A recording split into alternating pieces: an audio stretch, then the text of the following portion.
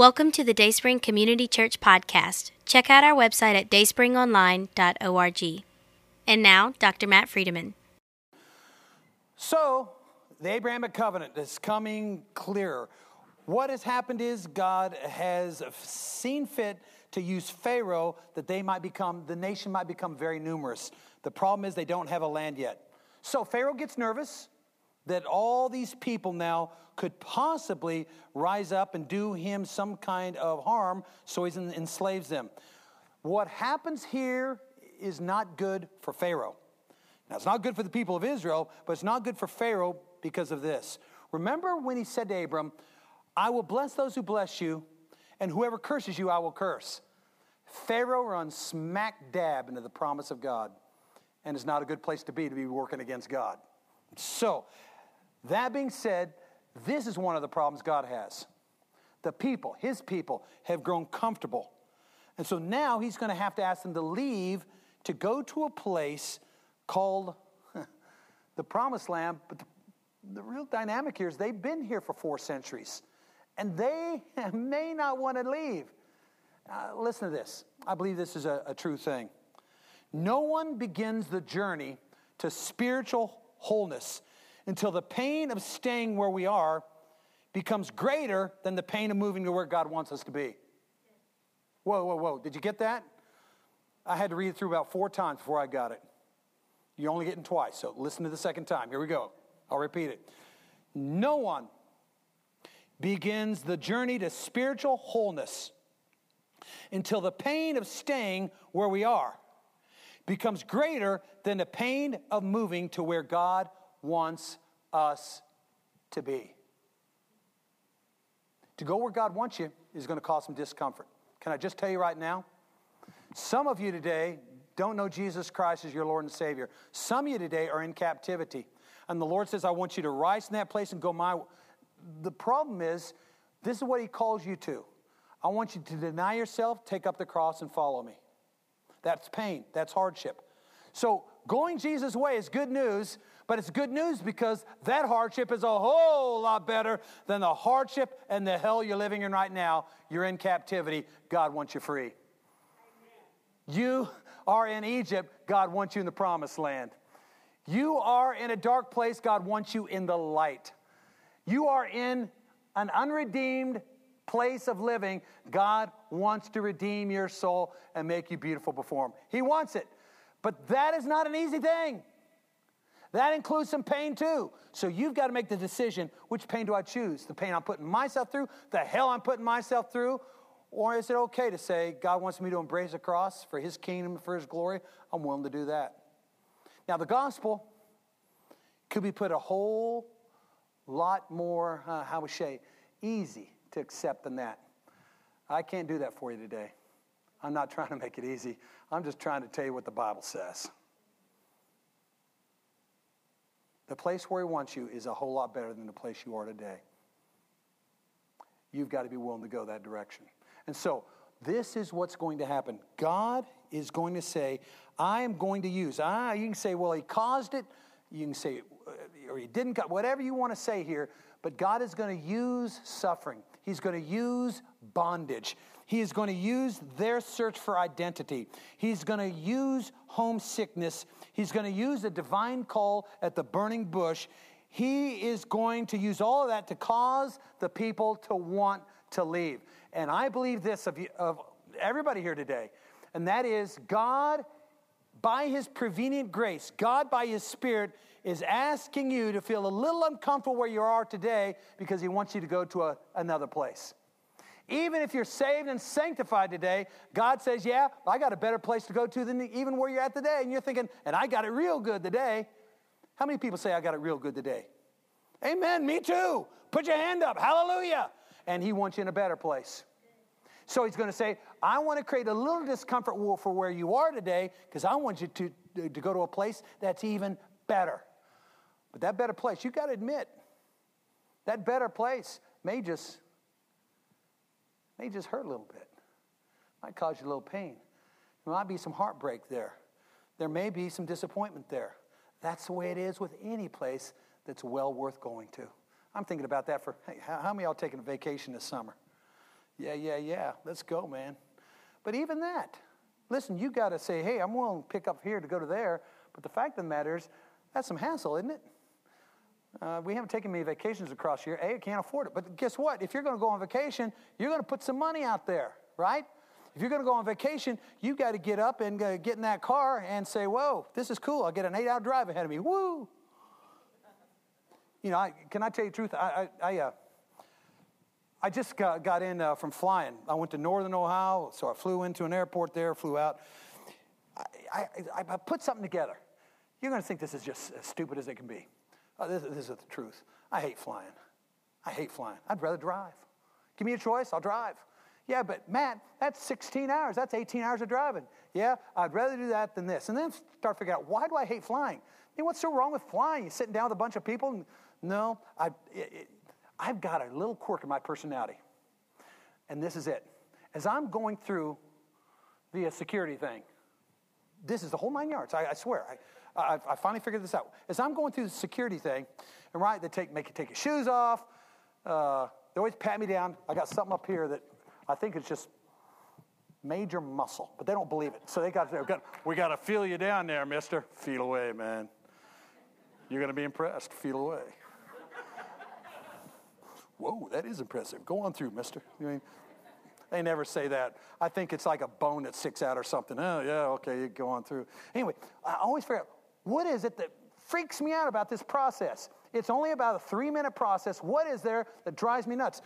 I hate flying for one reason. I hate thinking I'm holding them up. I go into a little panic. Ooh, I got to do this fast. I want to get through. Oh, and then something goes wrong. And these people back here, they'll go, that is the whole 9 yards of why I hate to fly. You know what I'll just do back to them? Oh, yeah, take this. It happens. Hey, sometimes I forget something. Sometimes I forget to take something out. It happened. Guess what? Got in such a panic that they stopped me. We can't let this man go through with his bag. It's a dangerous bag. It's my computer bag. Don't let him go through with his computer bag. Don't do it. Why? I can't wait to see what's in the computer bag. I'm holding people up. People back there going, I'm thinking, what is it? Oh, I put my Diet Coke in the bag, and liquids can't go through. And everybody can't. What was it? Was it a gun? No, just my Diet Coke. That whole thing, 3 minutes of anxiety is why I hate flying. I got to tell you, folks, it's worth flying anyway if it gets you that much faster and it's safer. Everything about it's better. Why don't I like it? Well, imagine you're in Egypt. And you've got to say, I don't like this more than I'm not going to like that. I've got to go God's direction because he's obviously setting it up for me to go. No one begins the journey to spiritual wholeness until the pain of staying where we are becomes greater than the pain of moving to where God wants us to be. A couple years ago, we did a sermon series out of Hannah Whittle Smith's book, The Christian Secret of a Happy Life.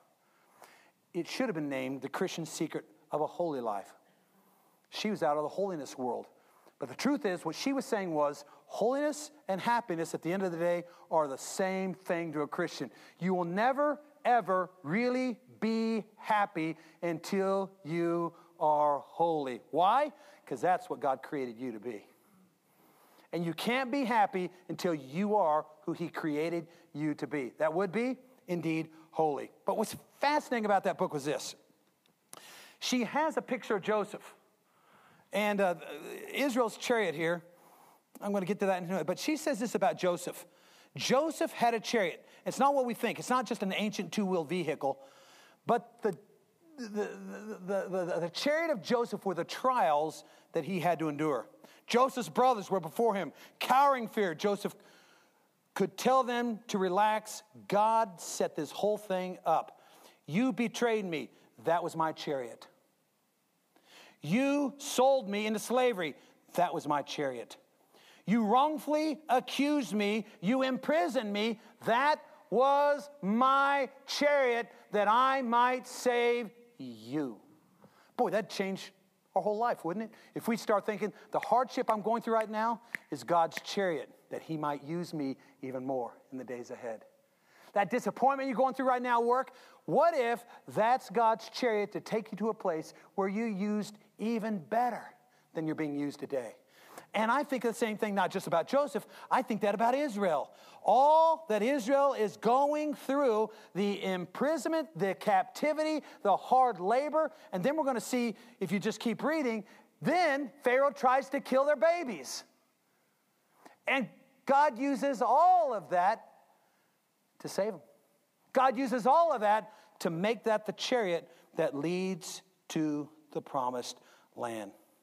Now, what's fascinating about this is when they get enslaved, it messes with their brain.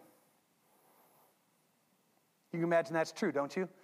If you get enslaved, it messes with your brain. A guy named Nick Grano of CNN wrote an article to this effect. He says the effects of slavery. Now, he's not talking about slavery as in African-American slavery of years ago. He's talking about slavery today all around the world.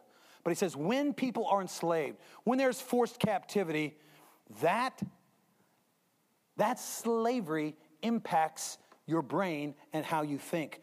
All of a sudden comes depression and anxiety and post-traumatic stress disorder, among all kinds of other things. But being held prisoner reshapes the captive's brain in an extremely negative way. That is why when you read the Bible, you've got to grow up to begin thinking, hey, Moses isn't some moron here, just like we do in the New Testament. Peter's not some idiot here. I can't stand it the way some people speak about it. Look at Peter, what a dummy.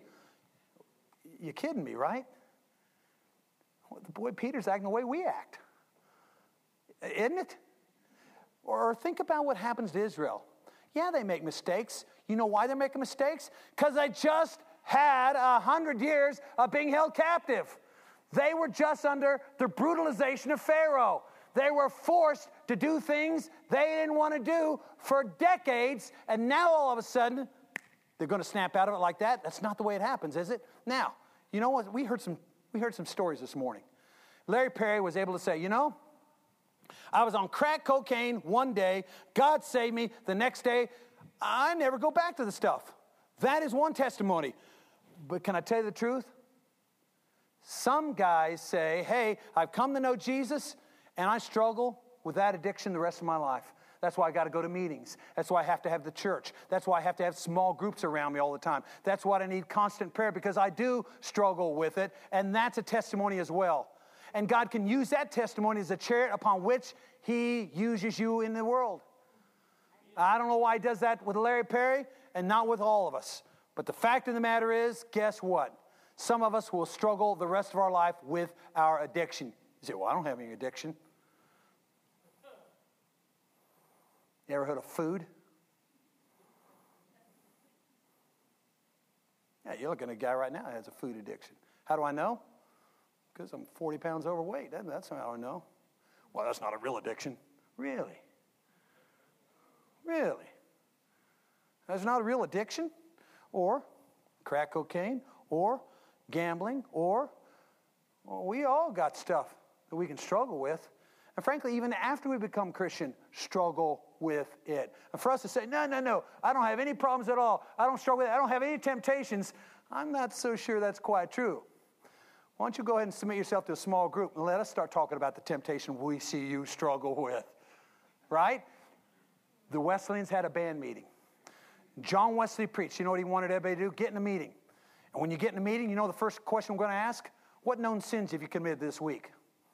And there'd always be guys that say, not me. I'm holy. No sins here. One of the questions was, do you desire to be told of the sins we see in you? Yeah, I'm not so sure we want to submit to that. No, I'd rather say I don't have any sins, but don't you go poking around in my life. I'm not so I should trust your perspective there, Noel. I'm not so sure about this. But that's an interesting one. All of a sudden now, let's talk about one another. Why? Because we love one another. Why? Well, this is why. I struggled with this one for years. It's silly, but it gives you an idea. I used to dress up every day to go to work. I put on a nice shirt, button-down shirt, put on a tie. And I'd always do this. I put on the tie knowing full well that on the way out the door, someone was going to stop me and say, wait a minute, Dad. And it might be wait a minute, husband. And they'd put the tie underneath my collar. That's where it belongs, right? I mean, I'm thinking I'm dressing right. The tie, but someday I would get out, and guess what? No one would stop me. I just got out the door. Wife didn't see me. Kids didn't see it. And so I proceed through the day. I swear I've gone the whole day long with my tie outside of my collar. I get home, I look at myself in the mirror, I'm thinking, there's not a single person in this world that loves me.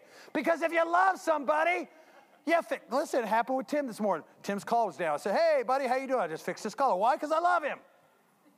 That's what you do to one another, right? You fix stuff. Hey, your fly's down. Whoa. Why? Not because you want to embarrass him. You love them. Dude, I see something in you that's not godly. Whoa, now hey, tell me my fly's down, I can work with that. But don't go nitpicking. But that's what happens when the people are in captivity. They get saved. Guess what?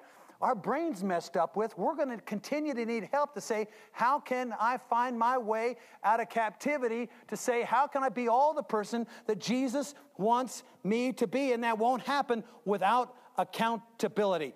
Everyone's got a testimony about their being in captivity and how they got out. And if you don't have that testimony yet, then we pray here at Dayspring that you will find yourself in captivity and Jesus delivers you. Even today that could happen. Do you believe that?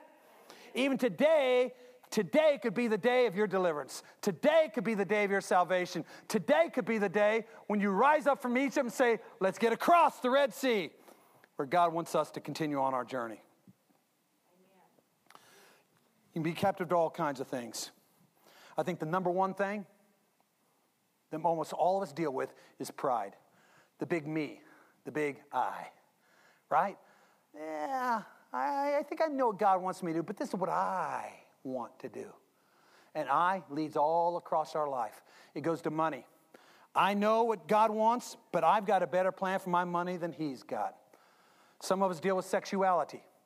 I know what God's will for my life is sexually, but frankly, all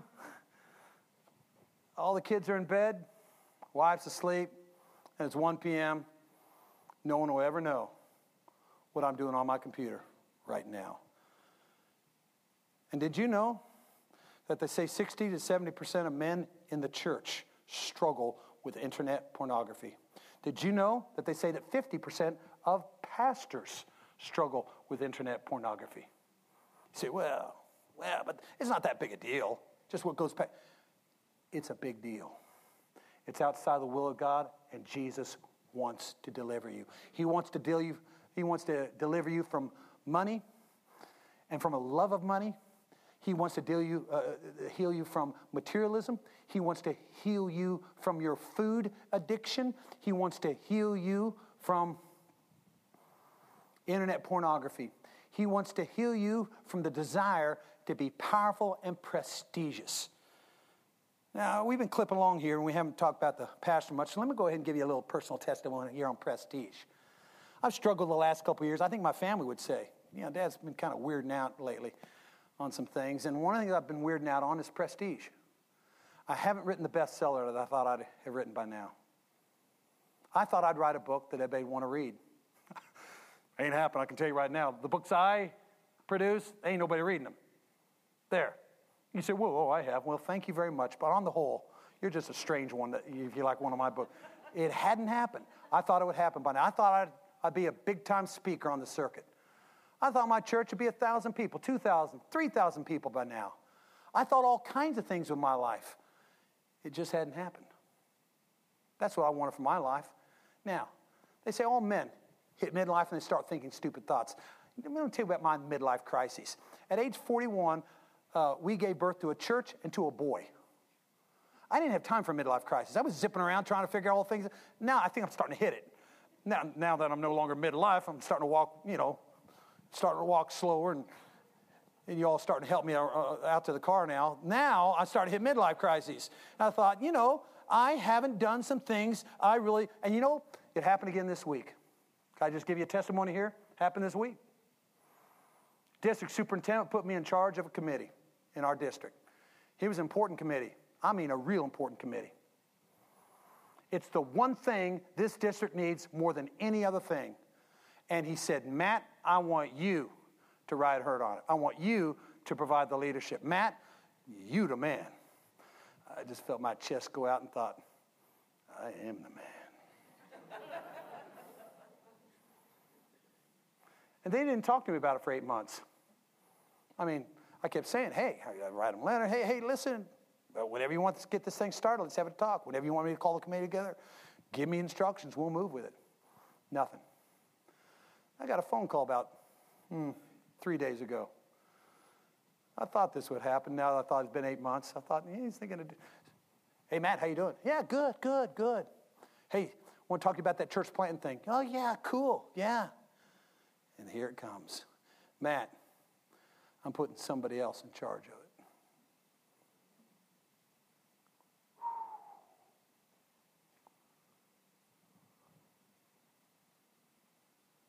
Now, this is how he put it. You got to think. It took him 8 months to think of this. Man, it's just going to take so much, and you're too busy. I don't want to put that on you. Yeah, well, whatever. Whew. Air went right out of my... Hey, you're still on the committee, Matt. We have to have you on the committee. But you're not going to be leading it. Got this other guy. Knows a lot more than you do about it. A lot more experience. By the way, that's true. Knows more experienced, everything about it. He ought to be leading it. In that moment, Jesus brought this to mind. Matt, for the last 4 years, you've been praying a prayer, and I need for you to take it seriously right now. And the prayer is a John Wesley covenant prayer. If you don't pray this daily, you need to get it. You need to memorize it. My family's got to memorize it. We pray it all the time. But I pray it every night before my head hits the pillow. Put me to what you will. Rank me with whom you will. Now, there's about another 50 lines, but that one right there. Jesus, I'm praying. You put me to what you will. You rank me with whom you will, which means this. I'm trusting that if I get a position, you want me in that position. If I don't get the position, you didn't want me in the position. In other words, the district superintendent didn't make that decision. Jesus did. I just accepted it. But my old big eye inside still kind of wants to fight against it. Yeah, well, the district superintendent, he ain't nothing. He's not that much. Yeah, stop it. Shut up. This is Jesus. This is Jesus. This is Jesus getting you out of your captivity. That apparently, Matt, you're still dealing with. You're still addicted to prestige. Enough. So I'm going to tell you, there's all kinds of things. And I want you to know there are testimonies to how people got out of captivity. Now, y'all know how I do church. Sometimes things are really well oiled and planned. Sometimes not so much. This would be one of those times. Not so much. I'm going to ask Preston and Billy to come up here. This thing working? Yeah. Preston and Billy, come up here. They don't know that this is happening. Let's hold that a minute. These are two guys I love, two guys I trust. Just before they start, I just want to say this. Everybody here ought to have a testimony of how I once was a slave to prestige, to power, to money, to sex. I once was a slave, but God lifted me out of my captivity and saved me. Everybody has a testimony like that. And I just ask these two guys because I know they do. And I love them and know them and trust them. And they know that Matt likes to abuse them. So I'm going to do that. But I just want to say this. I'm going to give you guys 60 seconds so you can be thinking about it. 60 seconds of how desperate I was in my captivity and how Jesus saved me out of it, okay? You guys ready? But before you go, Jesus saved the Friedman family that were in captivity. Now, I cannot tell my testimony without telling my dad's testimony too, because we're linked. I know everybody's supposed to make their own profession of Jesus, and I have. But I made mine in large measure because of my dad, because my dad set it up for our whole family. This is what happened. Jerry Friedman.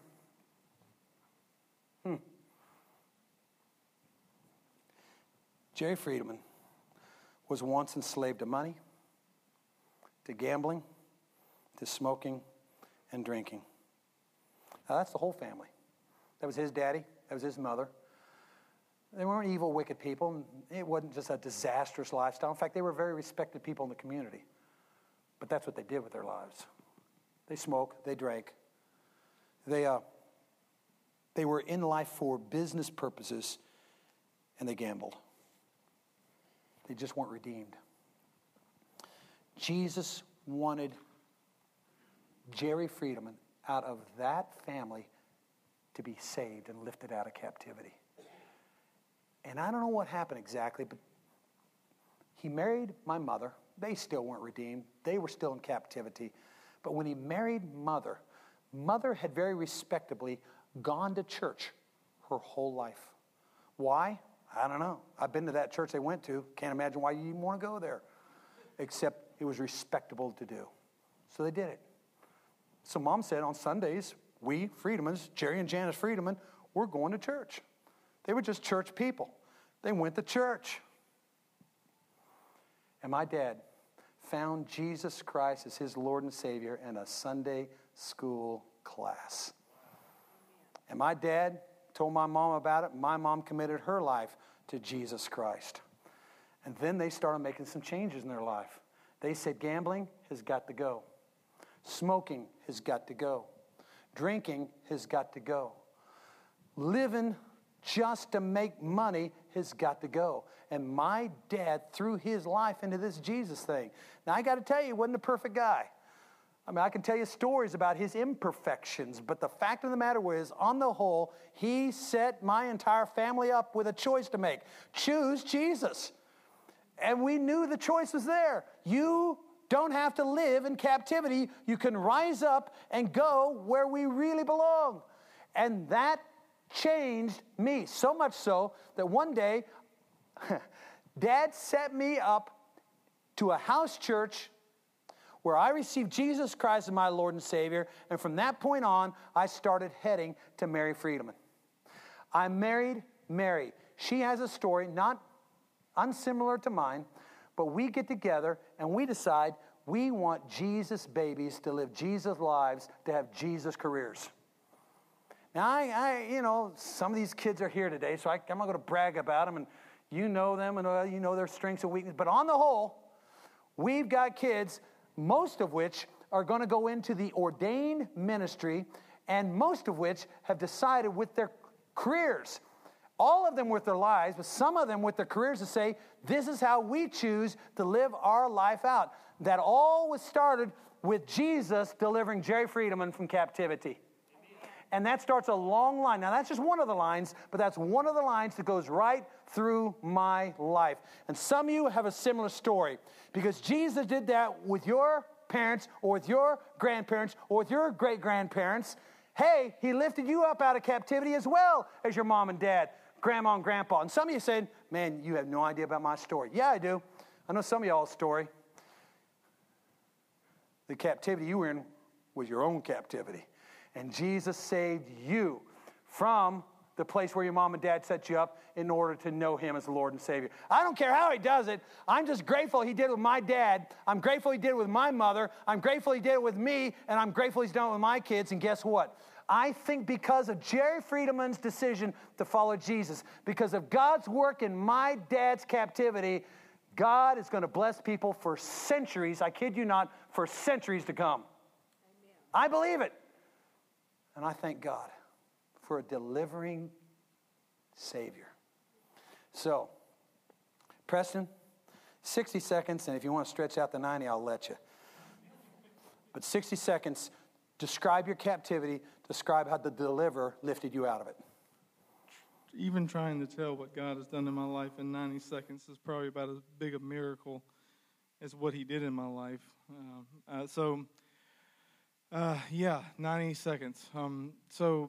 My life was completely turned upside down. Completely given over to drugs, sexual immorality. To try to even explain where I was at would be to try to describe to y'all a completely different person. When I try to talk to the youth, it almost comes across. I think I could try to tell it a little bit jokingly, because I don't know how to explain to them who I was. it's not the person you see standing before you today. It's a miracle that I think that I am standing before you today. I think probably if me and this brother right here was to talk to each other, the only difference we probably have in each other is that his reality probably should have been my reality. And I think it was probably God's grace that really only kept me from walking in his shoes, literally. But it's through people, each and every one of you, that God spoke through, and friends of mine who I'm very close to this day, that God began to speak through. My wife, who God began to speak through. Very different circumstances through Wesley Biblical Seminary, through Dr. Friedemann, that God began to move in my life, through very rock bottom things that I hit, but God began to move in my life and began to change me in ways that I never thought possible. But my life was a whirlwind. I was lost in every sense of the word, but God really got a hold of me. And it hasn't, for me, it wasn't a moment, but it's been a slow progression of him slowly pulling out the roots and the depth that sin, pulling back layers and layers and showing me how deep it was. Since I've been here. I mean, since he came, he was not the youth pastor when he came here, nor would I have allowed him to be youth pastor. I still tell, that's why I still joke with y'all. I can't believe y'all still let me be the youth pastor. Sometimes I'm amazed, but Dayspring plays a major part in my testimony.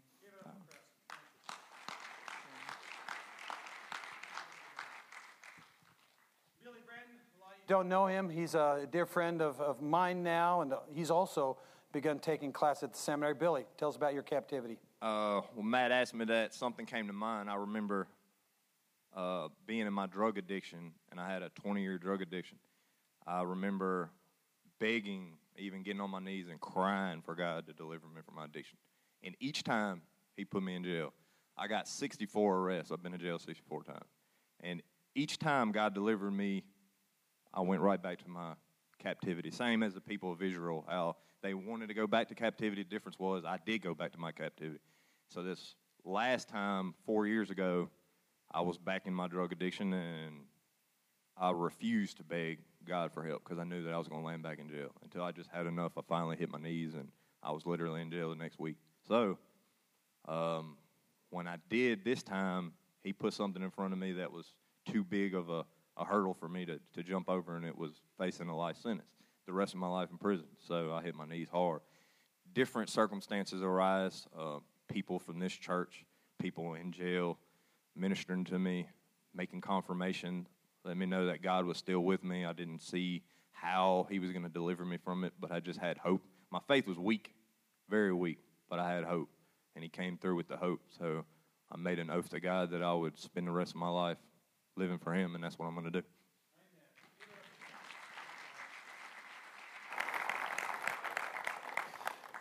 Now, I think I could say this of these guys' lives, but of any one of us as well. I looked up the word nightmare. My favorite thing to do is actually look up the definition of English words. The definition of nightmare, a frightening or a very unpleasant dream. That's what happens when I think about what the next 100 years looks like if Jerry Friedemann doesn't receive Jesus as personal Savior. I think about what happens if Matt Friedemann doesn't do the same. I think about what happens if Mary doesn't do the same thing. I just think about the hell on earth that happens because we don't know Jesus. We haven't been delivered. And I think these two guys could say the same thing.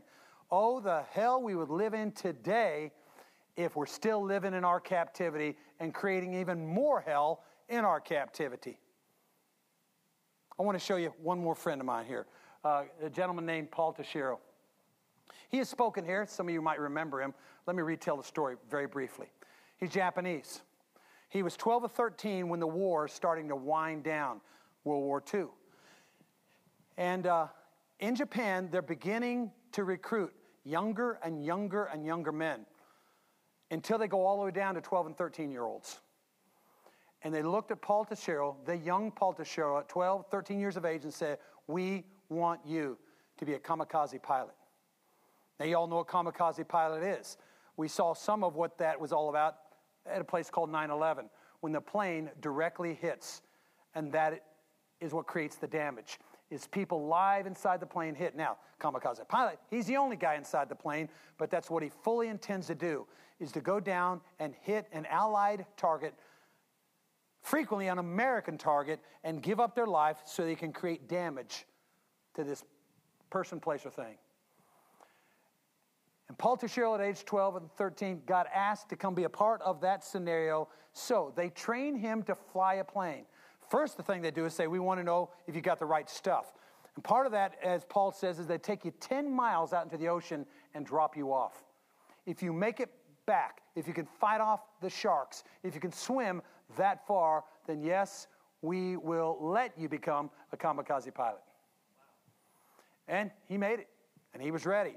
And they taught him how to fly. They taught him how to ram. They taught him how to destroy things. They did not teach him how to land. He says it's true. They don't teach you how to land. So he was taken up. He was given this training, and he's about ready to go on his mission to go destroy something American when Hiroshima and Nagasaki happened. The bombs fell on Japan and ended the war. Now, his captivity was this. The emperor is God. They all believed it. He believed it. The emperor is God. He is the one that owns the universe. He's the one that's in charge of everything. Therefore, we can't lose. Therefore, we won't lose. And they lost. Now, all of a sudden, your God is gone. You know the emperor's not God. And so, as a young man, he just starts walking around. He starts getting into the drug culture and starts drinking rice wine, as he says. And his life is going absolutely nowhere. And he knows in his heart of hearts, I live in a captivity here. One day he's going by a tent. It's a big old tent, big old huge tent. He's going by, someone grabs him up and says, let's go inside this tent. And he goes inside the tent. They take him all the way down to the front row of the inside of that tent, and it's a camp meeting. American missionaries have come to Japan, and they're now doing camp meetings inside of Japan, leading people to Christ. And he says yes that night to Jesus Christ. Changed his life. He eventually would get training, come to Wesley Biblical Seminary, and he would teach Old Testament at Wesley Biblical Seminary for 2 decades. This is how he tells a story. Shares everything I just shared. But he says, one day I'm presenting this at a church, a Methodist church. And I see that there's someone coming down the aisle towards me. It looks like a guy, maybe as old as I am, maybe older. And as he's coming down the aisle, he's on canes and he can't really make it so good. You can tell he can't see very well. People are helping him come down. And Paul says, let's do an altar call. So there's an altar call going on. So Paul's kind of busy with the altar call. But somebody says, this old guy wants to talk to you. Paul says, I'll be with him. He says, no, I think he wants to talk to you now. Paul says, all right. So he goes over to this old man. He says, what can I do for you, sir? He says, I want you to know I hate your guts. A kamikaze pilot did this to me. Hit our ship, damaged my body. I've been like this since World War II. I hate your guts. He says, or at least I did when you came in here tonight. He says, but now you've told your story. And I'm realizing now that the same Jesus that has saved me has saved you. And therefore, you and I can now be brothers. They embrace, and as Paul Teixeira tells a story, he says, we were both boohooing in each other's arms. How great it is that Jesus lifts us up out of our captivity, takes us across the proverbial Red Sea in our lives, and says, now you can live an entirely different life than you were living back there in slavery. Some of you are living outside of slavery, praise be to God. Some of you are still there. Jesus says to you today, follow me. I'll take you to a place where you didn't even imagine, where there's meaning and purpose and holiness and goodness like you've never known before. I do not tell you, says Jesus, it will be easy. I tell you, it will be good. Jesus, I ask that your Spirit move across this room right now. And Lord, some of us out of captivity still deal with some of the brain damage that happened back there in captivity, in so much that we still struggle with things. Help us in our struggles. But Lord, as we preach along this map, we're going to find out there comes a time when we don't have to be bent towards those struggles anymore. We can be bent towards you, absolutely. But Jesus, I just pray right now, if there's anybody here today that is still captive, that this would be the day of their deliverance. Jesus, this would be the day where you lift them up out of their Egypt and set them towards the Red Sea and the salvation that comes across that body of water. Jesus, be extraordinary in this room today. Convince some here today what they need to know to move forward with Jesus Christ. Bill Durr, I'm going to ask you to come up here right now and just stand here. And I don't know if there's anybody here that would like to come down and talk with Bill after this service to say, what does it mean to be delivered from captivity? What does it mean to be set free? And if anybody would like to talk about that, Bill's going to be right here. But Jesus, if there's somebody here, there may be a dozen somebodies here, maybe just one, but I know there's somebody here that needs to talk with Bill about what it means to be set free. Give them the boldness, give them the crazy courage. After we're about ready to say everybody's dismissed, after everybody's dismissed, to come down here and say, Mr. Bill, teach me what it means to be delivered. In the name, Lord Jesus, of the Father and the Son and the Holy Spirit, we pray today. Amen and amen. God bless you, dear friends. Thank you very much.